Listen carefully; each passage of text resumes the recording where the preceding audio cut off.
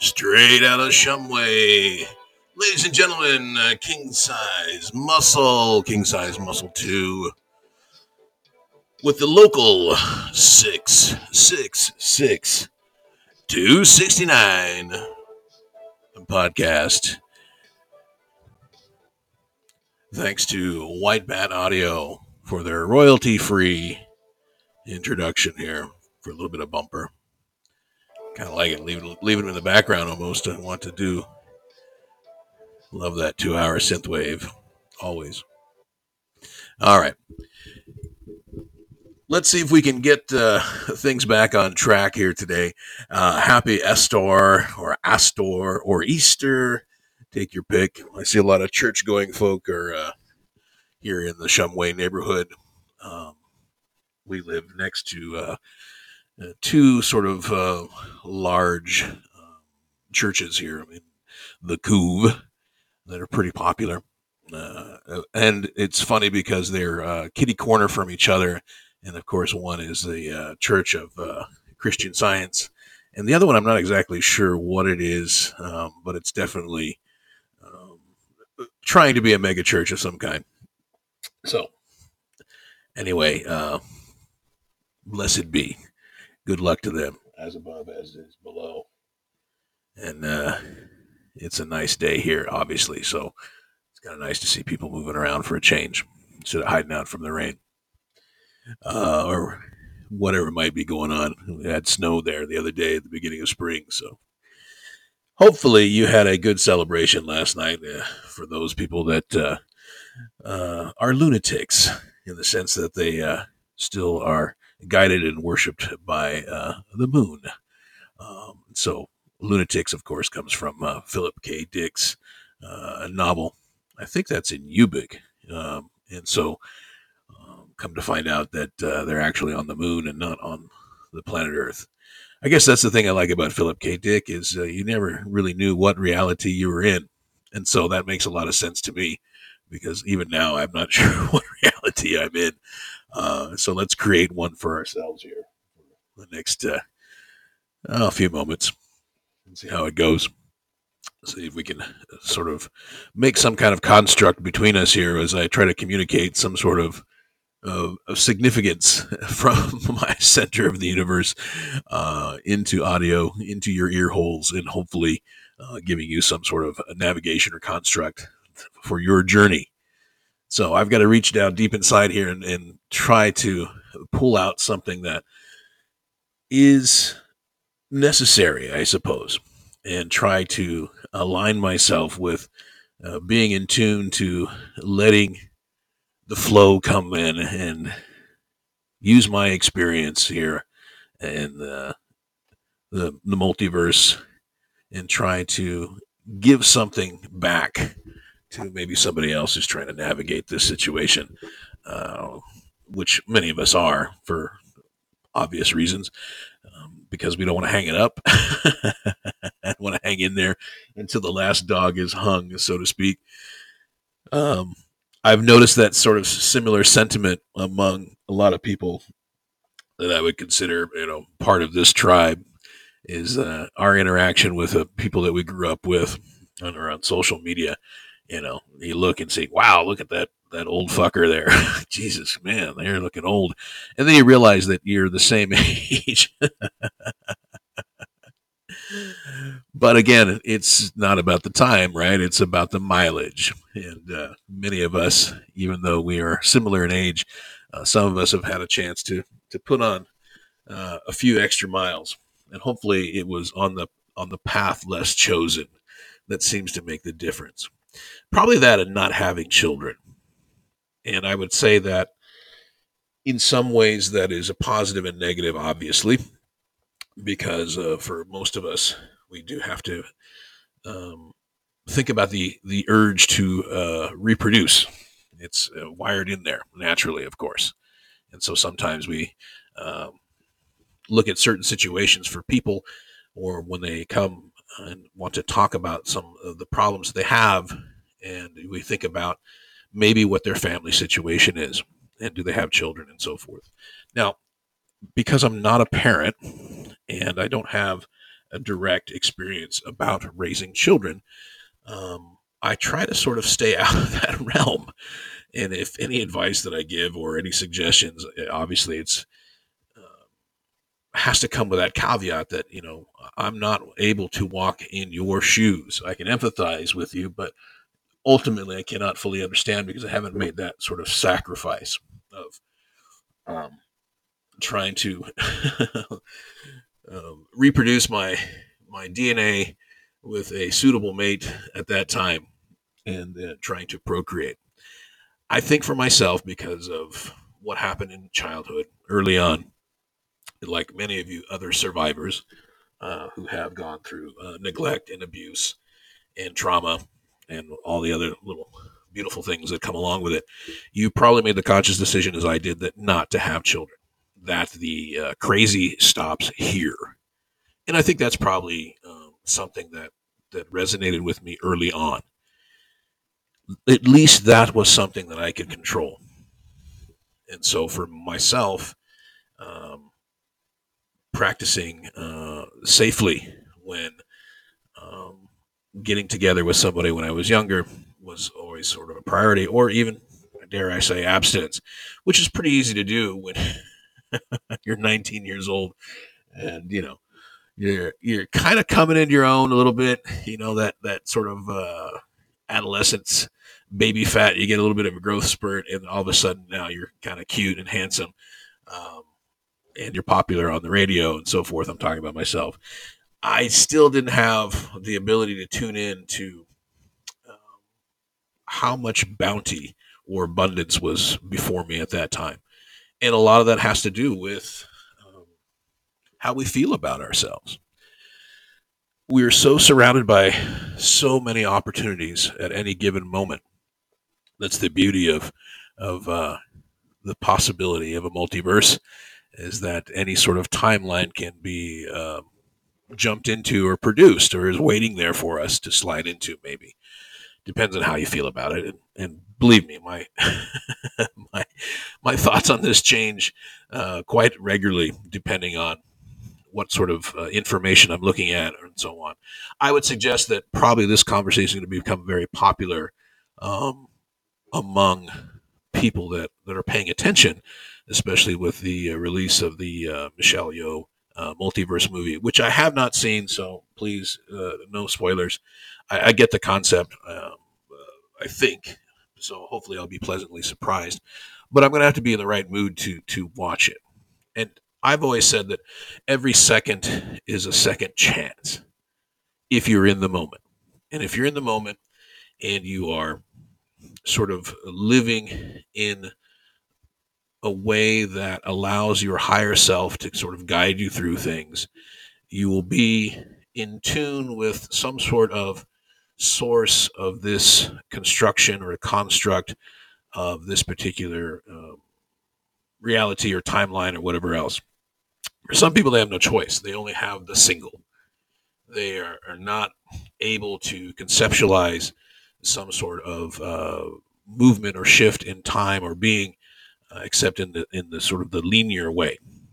If Socrates was right in saying that man is the measurer of all things, like a lot of theories about Adam and Eve in the Garden of Eden, that the forbidden fruit, the knowledge itself, was basically taking our entities and putting us into the linear time frame. I've heard that theory, and I think it's pretty good. Again, a lot of these things that I throw out to you are things that I've run across, and I may consider them. I may consider them in the moment when I'm thinking about the concept and so forth. But later on, I may drift away from it when there's new information presented, or maybe I look at the analysis in a different way. So don't don't get too confused if you get sort of multiple inputs here.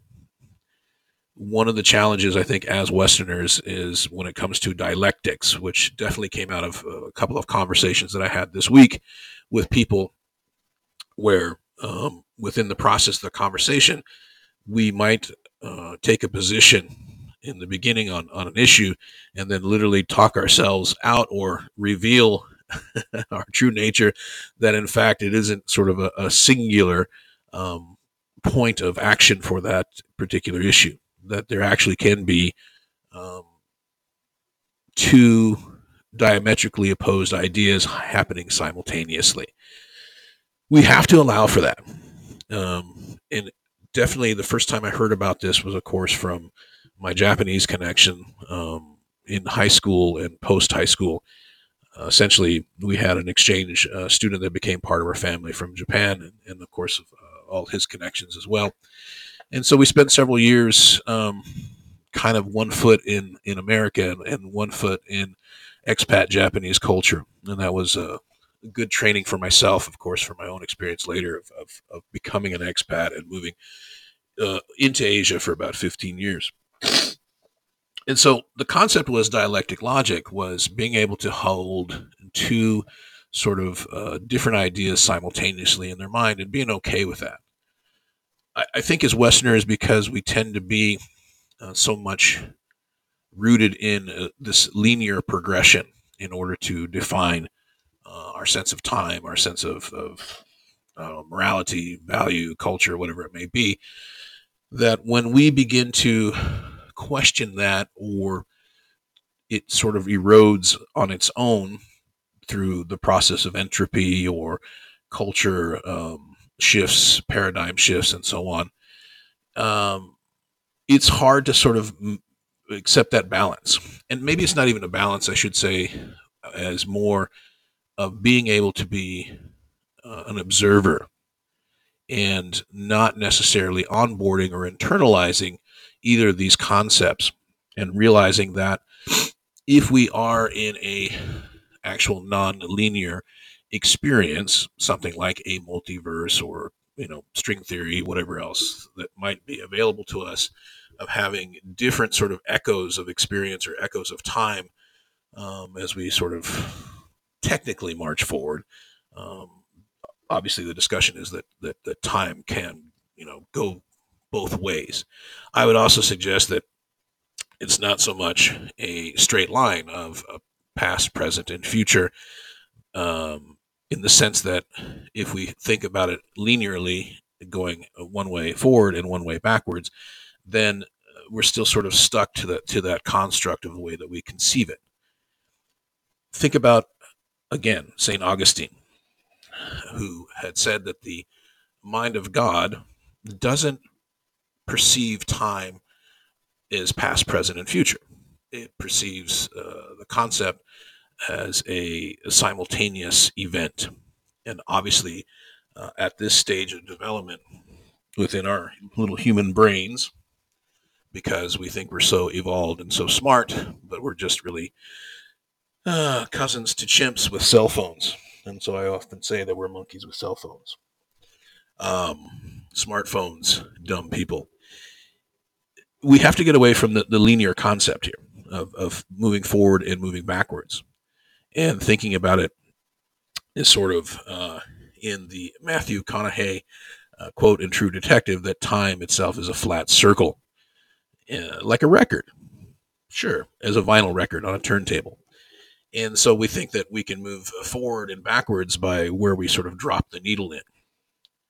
The first time that I was entertained by this idea was in high school. I had a teacher. His name was Mr. Wiseman, oddly enough, and probably one of the biggest influences, probably on my way of thinking at that time. And so I always chuckle at the fact that as the student, my teacher was the wise man, or Mr. Wiseman. And he was pretty legendary among those people that had his class, because he was definitely one of a kind. And so uh, the concept there from Mr. Wiseman in his class was a lot of reading. And so he had a lot of books that were in the corner and several issues. And so that was part of your thing, was you had to read books and do book reports and so on. Pretty typical. A lot of Kurt Vonnegut, Slaughterhouse-Five. And of course, Kurt Vonnegut is basing his experience of being a POW in World War II in Slaughterhouse-Five, where he's writing a book of a character called Billy Pilgrim. And so he opening line is basically he's become unstuck in time. And so the book is somewhat nonlinear in the fact that we're looking at a biography of someone's experiences, and obviously it's an enhanced autobiography of Vonnegut's own experiences in Dresden as a POW, along with other things in his life, like marriage and so forth. Like many authors who are writing, sometimes they're writing about their lives in a way to process or to give themselves some understanding by telling the story. And if they're good at it, the story is useful for other people. And remember, storytelling is medicine, just like for most natives or pagans that have oral tradition. Storytelling is a form of magic with a K. You have to understand that it's probably one of our first types of magic as a species, in the sense that once we developed communication as Homo sapiens, that gave us a lot of advantage over the other species at that time. It looks like we were competing with four different type of hominids um, back in the day, between Homo sapiens, Neanderthals, and I've got a couple of other sort of in between, and another one that we've gotten a record with lately. Now, what those names are have slipped my mind, of course. So if time was a flat circle, I should be able to take the needle on the record and go to a different track and remembered what those other two humanoids on Earth at that time were. So perceiving the fact that we've got, uh, you know, hunter and collector humanoids on the planet many, many, many years ago, we developed communication. So where we sort of maybe lack in size compared to maybe Neanderthals or the other species, or maybe um, the fact that Homo sapiens were a bit weaker. You know, we had less body hair. Our stature was probably smaller. The bands of humans as we know them now that have managed to win the evolutionary lottery in that area between the four humanoid species on the planet at one time. What made us unique, I think, is the process of communication, because it is a form of magic, because we can communicate with other people, and it allows us to either one organize our own sort of concepts within our mind by applying some sort of nomenclature or jargon or organizational skills. It allows us to take things before us, to classify them and organize them and begin to manipulate them in the reality. If we can share that with somebody else in the form of communication, then oftentimes that would make us much more efficient in gathering resources, especially in hunter and gatherer concept of human beings. Now, I always lean on this, even for my other students, in the sense that we have to understand that there are things that are within us that we don't entirely control initially because we're unaware of them. Even for yourself right now, there's multiple processes running in that very sort of brilliant human bio computer thing that we're running around with, in the sense that we know that the brain has several different layers with several different functions. Obviously, the hypothalamus or reptile brain, the little brain, the first part of the that was developed for us as humans before we sort of expanded and added on other parts like in the frontal lobe and so on, and developing communication. But that early brain is, it just operates autonomously. Your heart's beating. You're not telling your heart to beat. You are breathing. Yes, you can sort of hack your breathing, and I do encourage people to do breathing hacks, whether it's Wim Hof breathing if it's possible, any kind of prana breathing, just exercise. Definitely, breath is important for good health and good thoughts, I guess. And when I say good, again, that's perspective. I mean optimum, I should say. And so, optimum breathing is useful. because it is something that we can sort of control or hack between the latter mind, the top mind that's developed where we have consciousness and will and so forth, versus the sort of lower brain, reptile brain, which reacts. It's where the survival instinct kicks in. And so oftentimes we may operate in an automatic way based on what happens between those two parts of the mind. How much control can we exhibit over our own situation versus what is already sort of hardwired in there through genetics, DNA, and biology. So a lot of things that happen for my students who are going through anxiety or nervousness or performance issues when they have to do their monologues or dialogues with foreigners, a lot of it is based on the biology of what happens when people feel like they're under attack, that flight or fight syndrome. In the process of doing thousands of interviews for Cambridge and sitting in front of candidates on the other side of a desk or a table, and noticing that a large percent of them would break out in sort of red hives around the throat and upper chest area. And it was interesting because it was a repeated pattern among a lot of people. And it's one of those things that I became curious about and tried to understand. And so again, it's always for myself about pattern recognition, looking at patterns, and because I'm neurodivergent, I have that as sort of a superpower. Being neurodivergent allows me sort of to be like a long range patrol, precognitive in some areas. That's what it looks like to the rest of the tribe, so to speak, if you are neurodivergent and the people around you are not. And definitely you feel like you don't fit in this concept because of it. But if you embrace it as a superpower and realize that you have high ability for pattern recognition, you can use that to not only help yourself but to help others. And so don't shy away from it.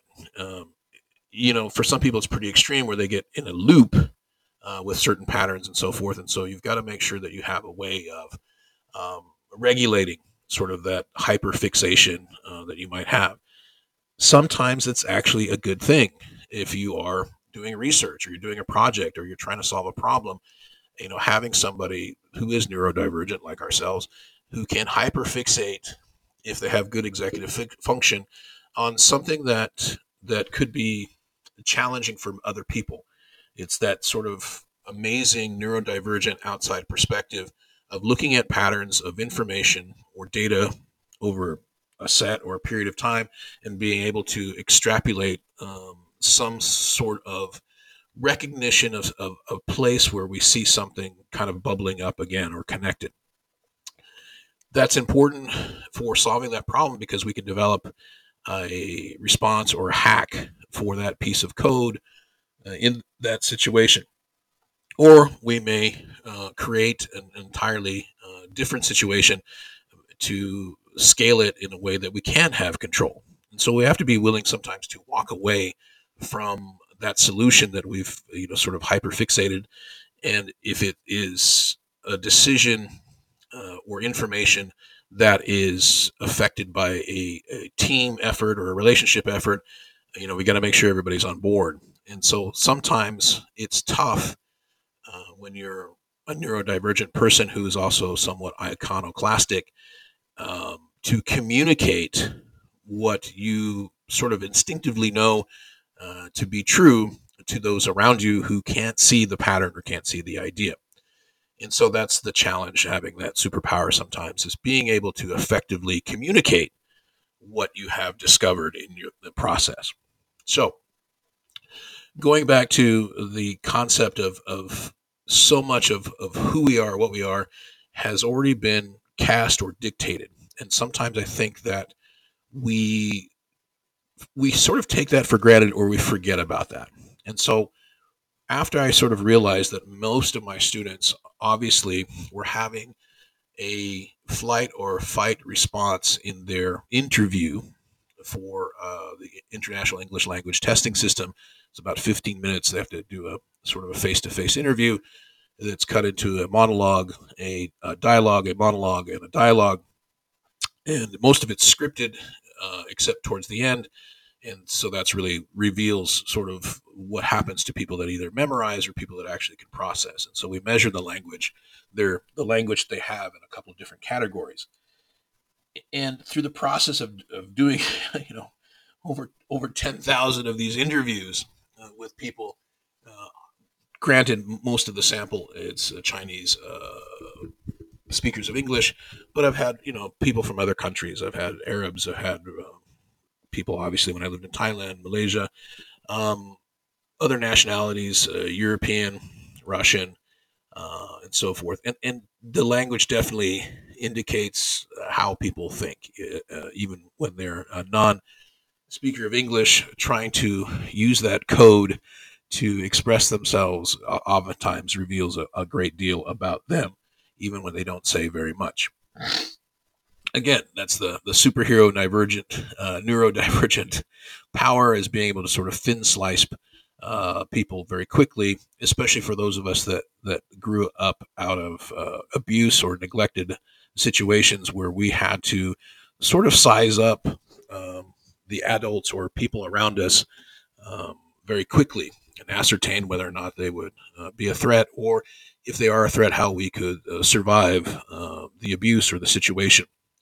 So thin slicing for many of us is almost a secondary concern. It almost seems intuitive to those that observe us from the outside. Like, well, how do you know that that person is, you know, having this difficulty, or this person is bad, or whatever else?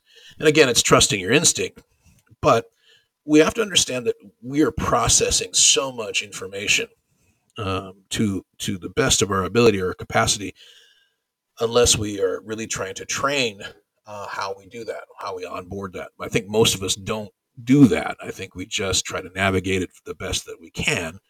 The issue for me, of course, is that we look at certain phenomenons of people making precognitive statements or ideas, whether it's dealing with a person or a situation. Like, how did they come to that conclusion? Did it come from remote viewing? Did it come from sort of quantum leaping to the outcome and so forth? There's all kinds of fun ways to think about what's happening. I would also suggest that there's so much that's happening in the moment that we process it in a way that we can sort of deal with it. The human mind's only generating about 25 watts in light bulb equivalent. It does take a lot of power. Anybody that's had to do a large project or whatever else knows that it actually can be exhausting, even on the physical plane, to be so focused or use your mind to really solve issues or develop your mind in certain ways. But for day-to-day operations, we we're pretty remarkable as a species, as a human entity, or a meat entity, a meat popsicle here on the planet.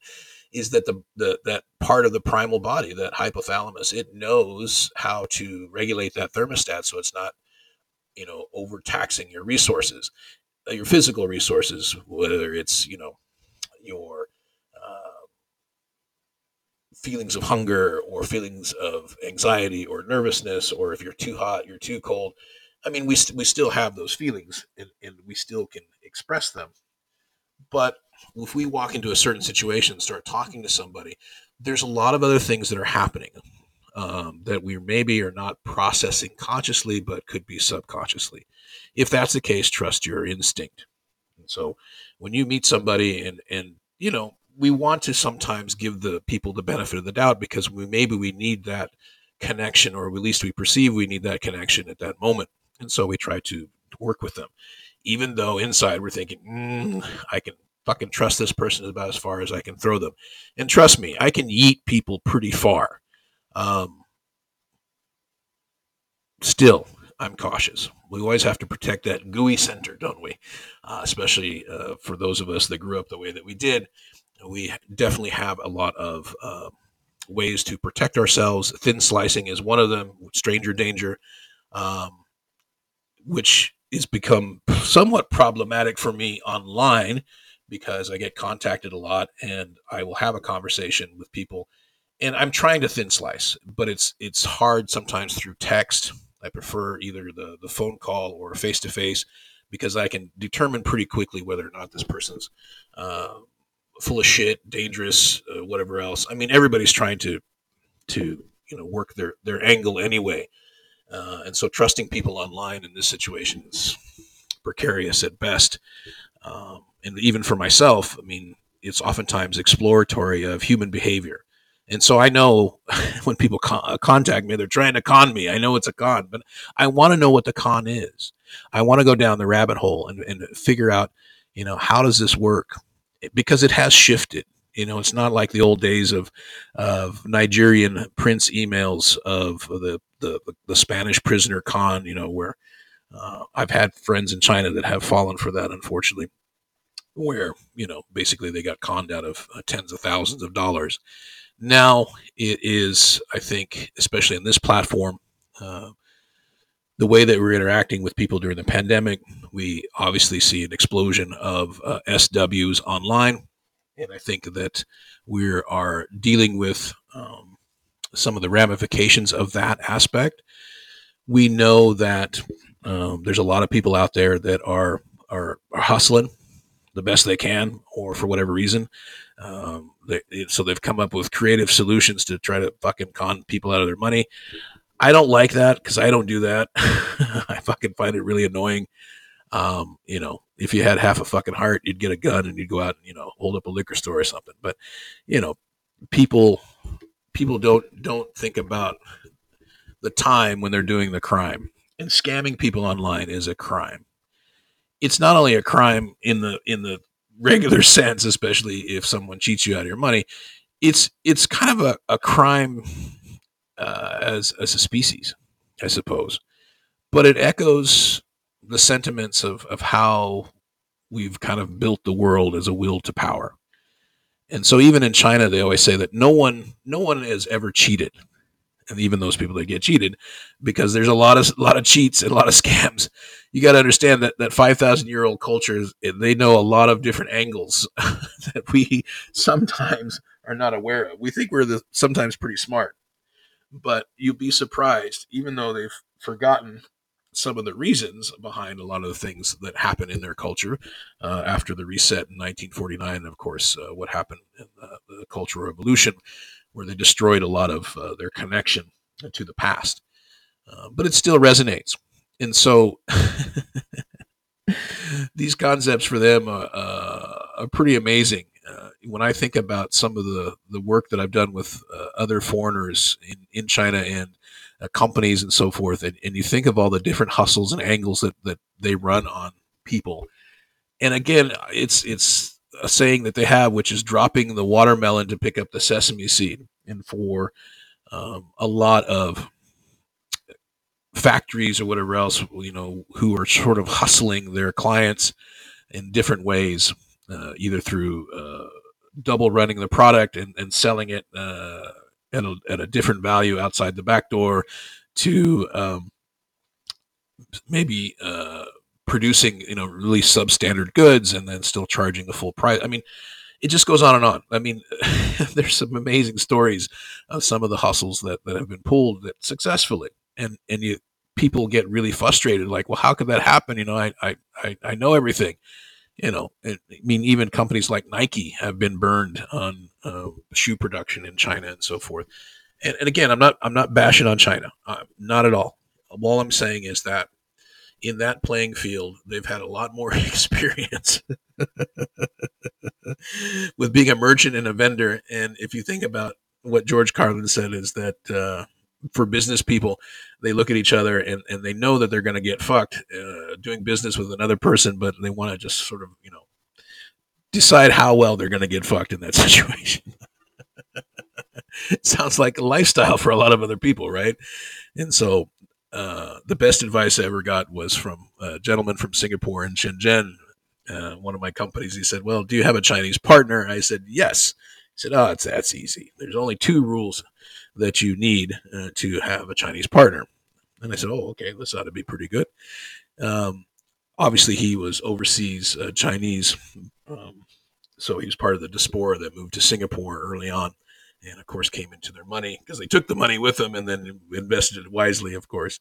Um, so the two rules, he said, for a foreigner with a Chinese partner in business is, first rule is, one, never trust your Chinese partner. Okay, great. What's rule number two? Well, of course, see rule number one. And so if you go in it with your eyes wide open and saying, okay, if this is the nature of business, which is you got to do the best thing for yourself and for your business, and so that means even the people you work with, um, in that scenario, they would try to take advantage of each other. The dog eat dog world, right? The hegemony and the joys of capitalism and free market, etc. That's a whole nother fucking bag of dicks.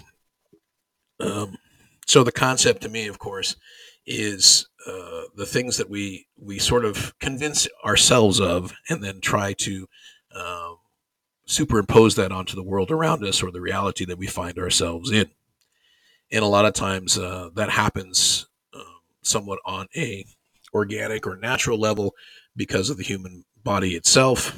That's one of the sort of things that we have to accept when we sort of download or um, upload our consciousness into this meat sack on this sort of plane of existence. Is there's kind of a trade-off, and the trade-off is that, okay, we're going to give you this amazing source consciousness that can travel the stars and multiverses and all this other thing. You're part of the source. You can be connected to the greater sort of knowledge. You have all these different abilities, but then we put you in this meat sack, and now you're sort of somewhat limited. And I think that has to happen in order to get through the process. Think of it as like playing a sort of specialized sport that requires, certain sort of equipment to protect yourself or protect the other players. And I think walking around here in this amazing, amazing sort of biological entity that is composed of the human flesh and somehow has, or at least believes that it has consciousness.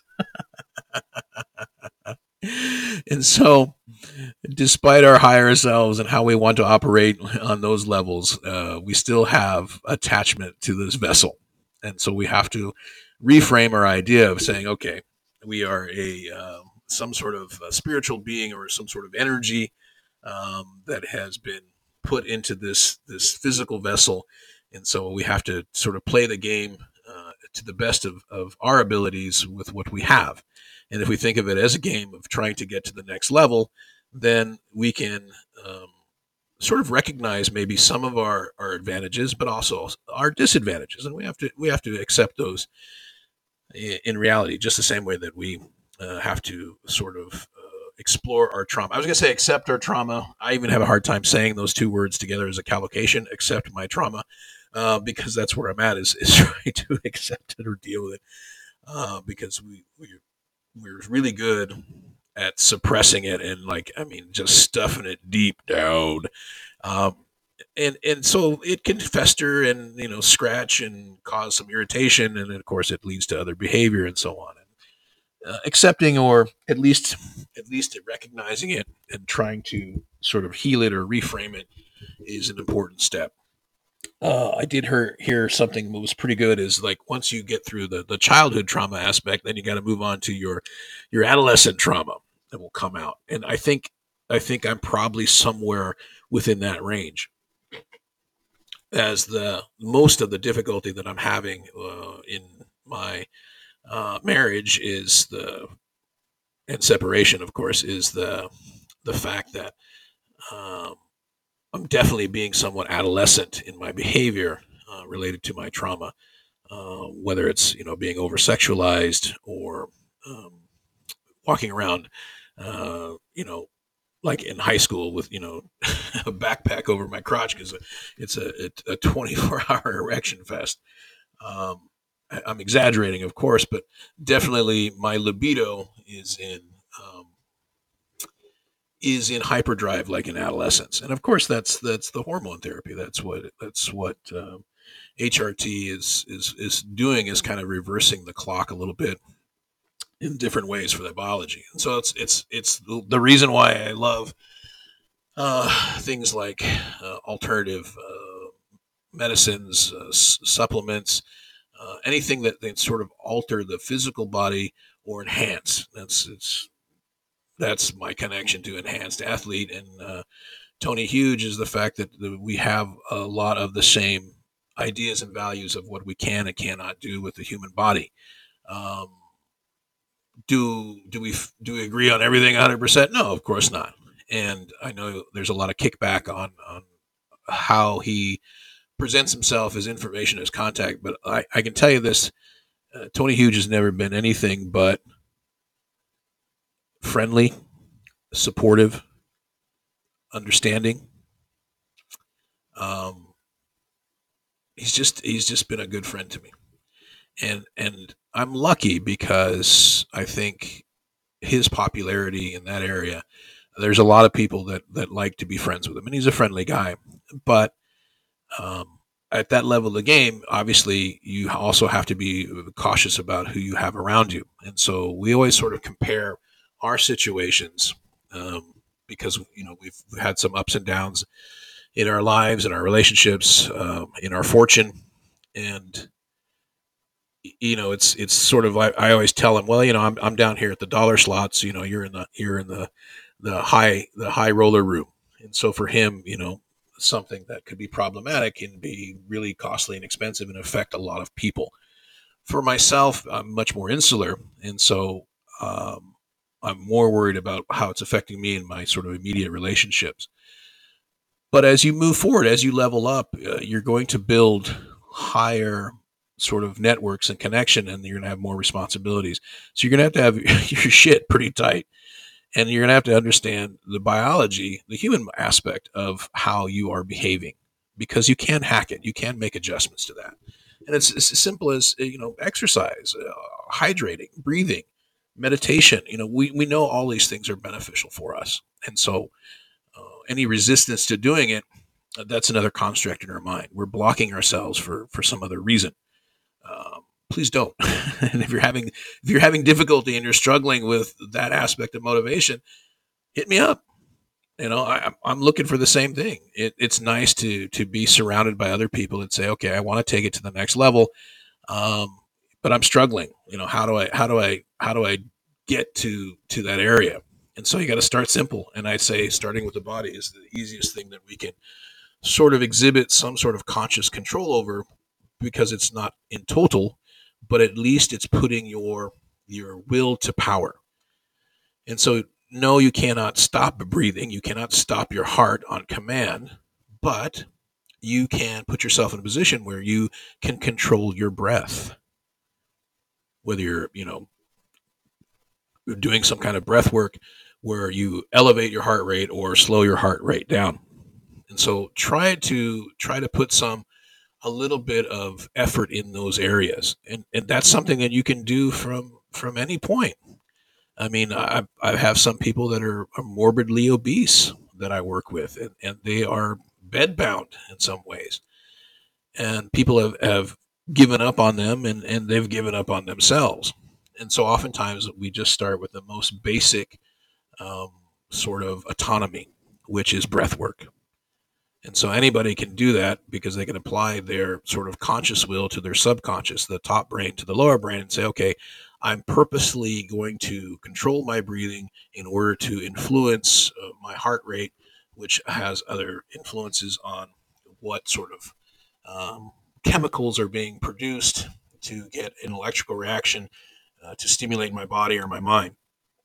And so we know that the big joke, of course, is the hits of serotonin and dopamine and so on that we all crave. And we always sort of look maybe for in the wrong places or the easy places, like going out and shopping or, you know, flirting, whatever it may be, jumping online, playing a video game. Let's get back to the center of that. Let's get back to the core of that. And let's just work on breathing to start with. Then let's hydrate. Let's make sure that we are hydrating to the point that it is optimal for our body.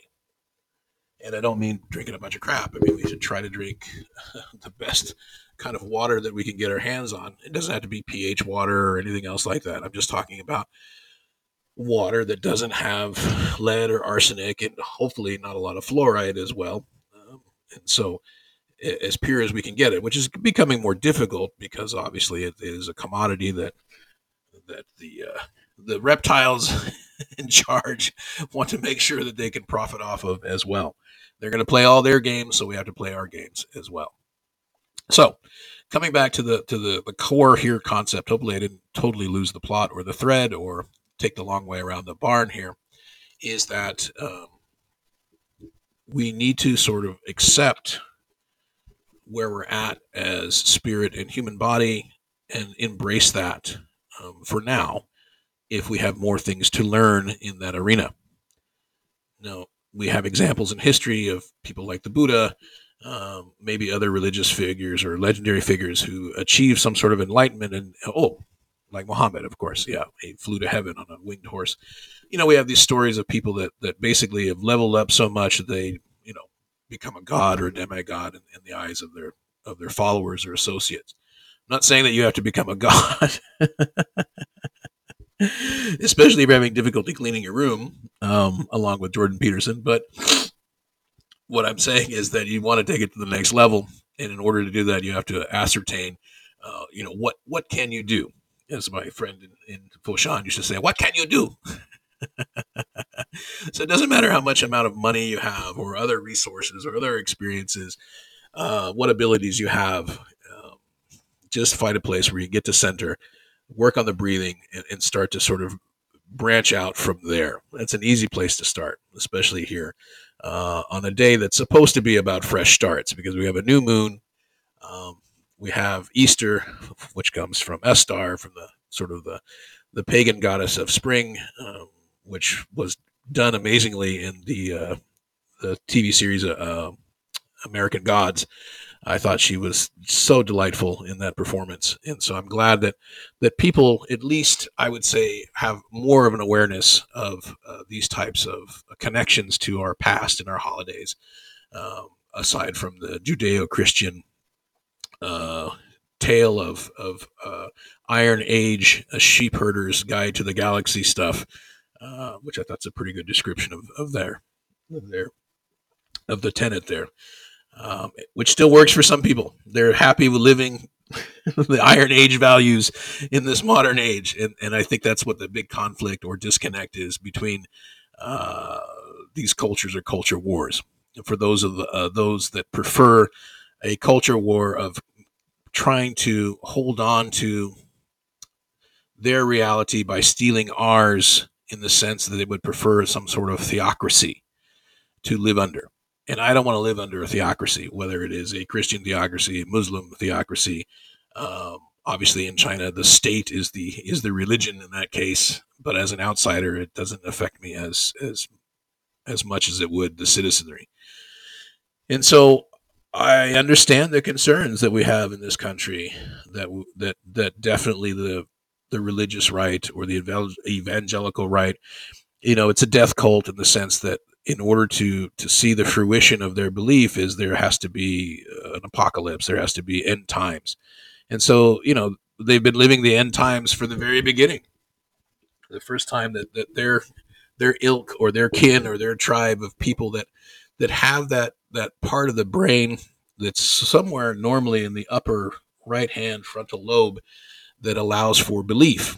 When we study the human brain, now that we have the ability to look at imaging in a very sort of analytical way, with looking at electrical signals lighting up when people are thinking, and so we can sort of get an idea of what activity is happening when people are viewing or hearing or thinking about things. And we have enough data to know that people who are religious have this area of the brain physically is more developed, meaning it has more neurons, more connections, more activity. And so, someone who is a devoted follower of their religion, whether it is Judeo-Christianism or Islam or the other ones, Hinduism, Buddhism, and so on. Buddhism doesn't seem to chart as high as some of the other religions because they do require a lot more mental gymnastics in order to deal with their dialectics, in order to uphold what they believe to be their belief system when it's in conflict with the situation or so-called reality around them. And that's probably more so now than ever because, again, it's the Iron Age book of the Sheepherder's Guide to the Galaxy. So can we still use that format or imprint where we're at now as a map to navigate? Eh, for myself, no. For some people, I mean, that's what they have and that's what they're doing. And I don't mind that as long as that, religion is like a penis in the sense that if you have it, that's fantastic. And if you enjoy it, even better. But you don't need to whip it out in public or try to force it on to the rest of us in that case. That's not a thing to do. And it bothers me that that happens in some cases. At least with some of the other devoted faiths, they definitely have put in their tenets not to proselytize or to evangelize other people. And so that makes them a lot less intrusive in the culture of separation of the church and state. They get that idea. And I think definitely that was an important part of our construct for democracy, is understanding that we have to keep those separated. In my lifetime, I would say that the far right, the GOP, the Republicans, definitely coming out of Rumsfeld and Cheney in the White House, shadowing Nixon, going into Ford, and then bringing in Reagan on purpose, and willing to use that sort of influence of the evangelical right in America and their money and their resources to start the culture wars. And so it's one of the reasons why I'm very skeptical and cynical about the concepts of where we're at now, because I've lived through them and watched the changes from, being a young man who grew up in a military conservative household, definitely very Republican. We weren't obviously Christian or fundamentalist in that way, but definitely the Make America Great values before they had it were instilled. Thank God for punk rock. Thank God for Erg the Music War playing every day on the movie channel in junior high. And thank God for Lux Interior of the Cramps, because I was never the same after that. Same for watching The Clash the first time on the television, or Devo, Oingo Boingo, of being that sort of misfit person in life and looking at music that said, this is for me. This is the song of my people. And thank God that or goddess, I should really say, that it changed who I was, that it helped me to see that there was a world beyond my parents' world, or my father's world, I should say, because that's who was taking care of me at the time. And once you realize it's not your parents' world, it's actually your world, then you have to sort of begin to, Jack Sparrow it. You've got to navigate it.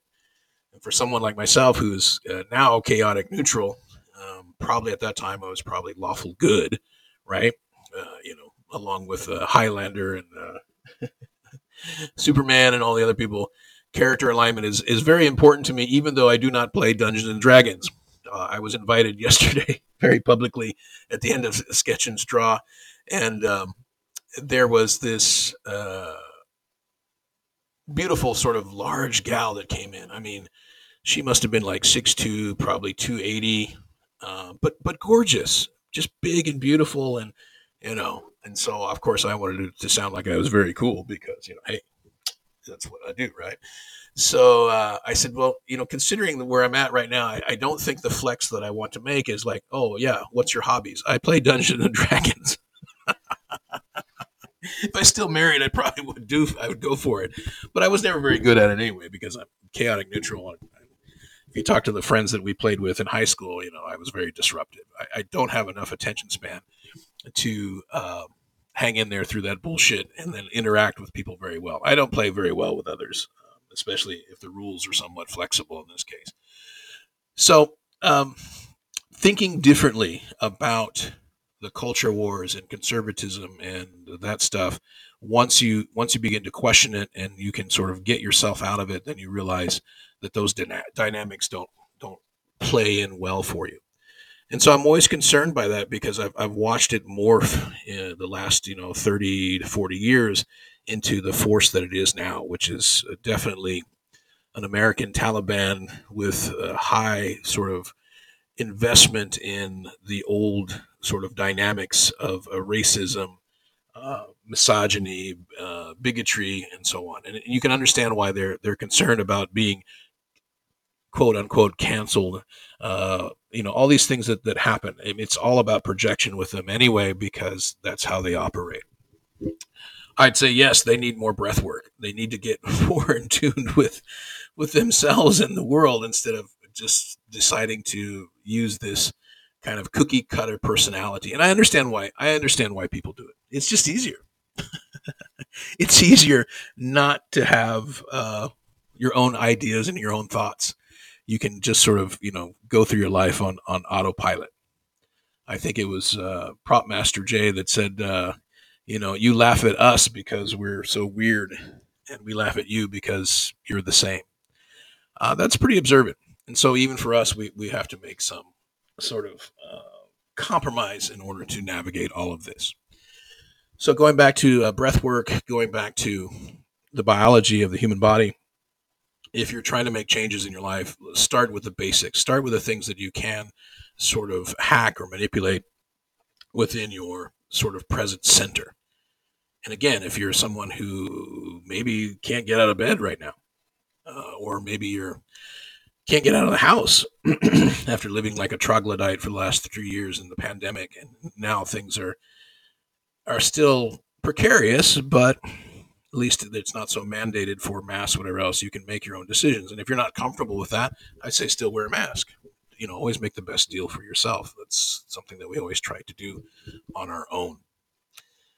Look out for yourself, because no one's coming. Only yourself. Your higher self is coming. Oh, higher self's coming. Oh, can't resist. For sure. And so if you can get your higher self to come down and help you sort of manage your day-to-day affairs, then you can develop that to manage bigger things. And so bring in the gamification, one step at a time, one moment at a time, and you always get a second chance or second opportunity if you can jump into that moment. But you have to have a sense of presence to do that. And in order to get to that presence, that breath work is definitely important, however you achieve it. And I'm not going to be sort of specific in leaning one way or the other, because different things work for different people. Thank God we are different for the most part. We have a lot of similarities that we can think of, and that's useful for us when we do sort of thin slice a situation to improve it.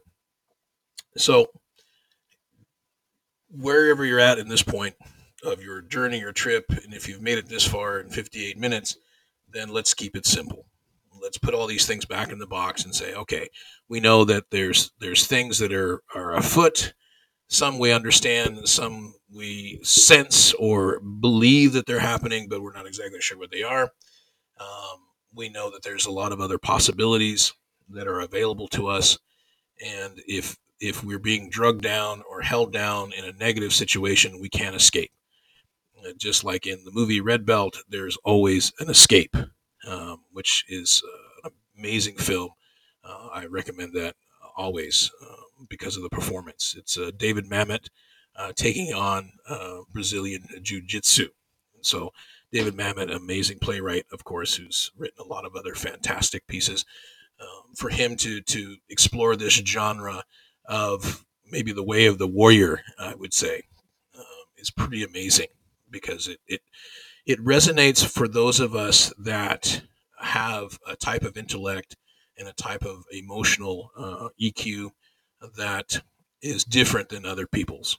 And so it resonates with us. Find those things that will motivate you and inspire you to get through today.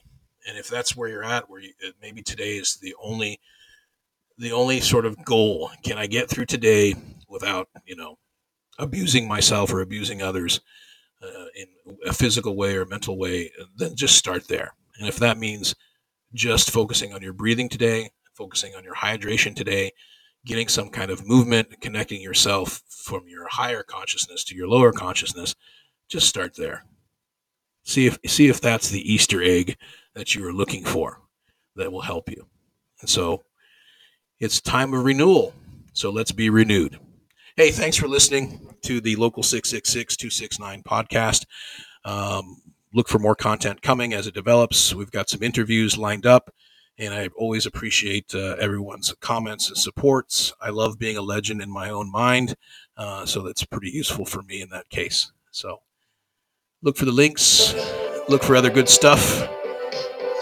Be well and breathe.